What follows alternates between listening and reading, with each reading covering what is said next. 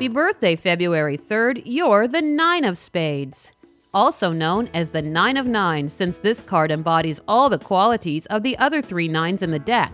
Smart and sociable, you love to mix and mingle, though there's bound to be losses for this 9, and they may be forced to give up a part of their personality, such as how they deal with relationships or finances, just so they can be born anew.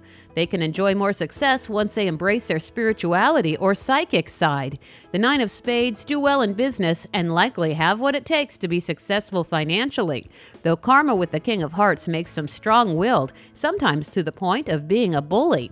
In relationships, they have all the charm and emotional power they need to attract a mate when they want one, though as a 9, they may experience loss in love.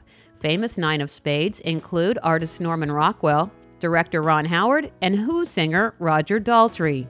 The Birthday Cards of Destiny is based on an ancient fortune-telling system that blends astrology and numerology with a deck of 52 playing cards. Learn more about this fascinating system and look up the birthday cards of the people in your life at birthdaycardsofdestiny.com. I'm Lisa Osborne on Lisa.fm.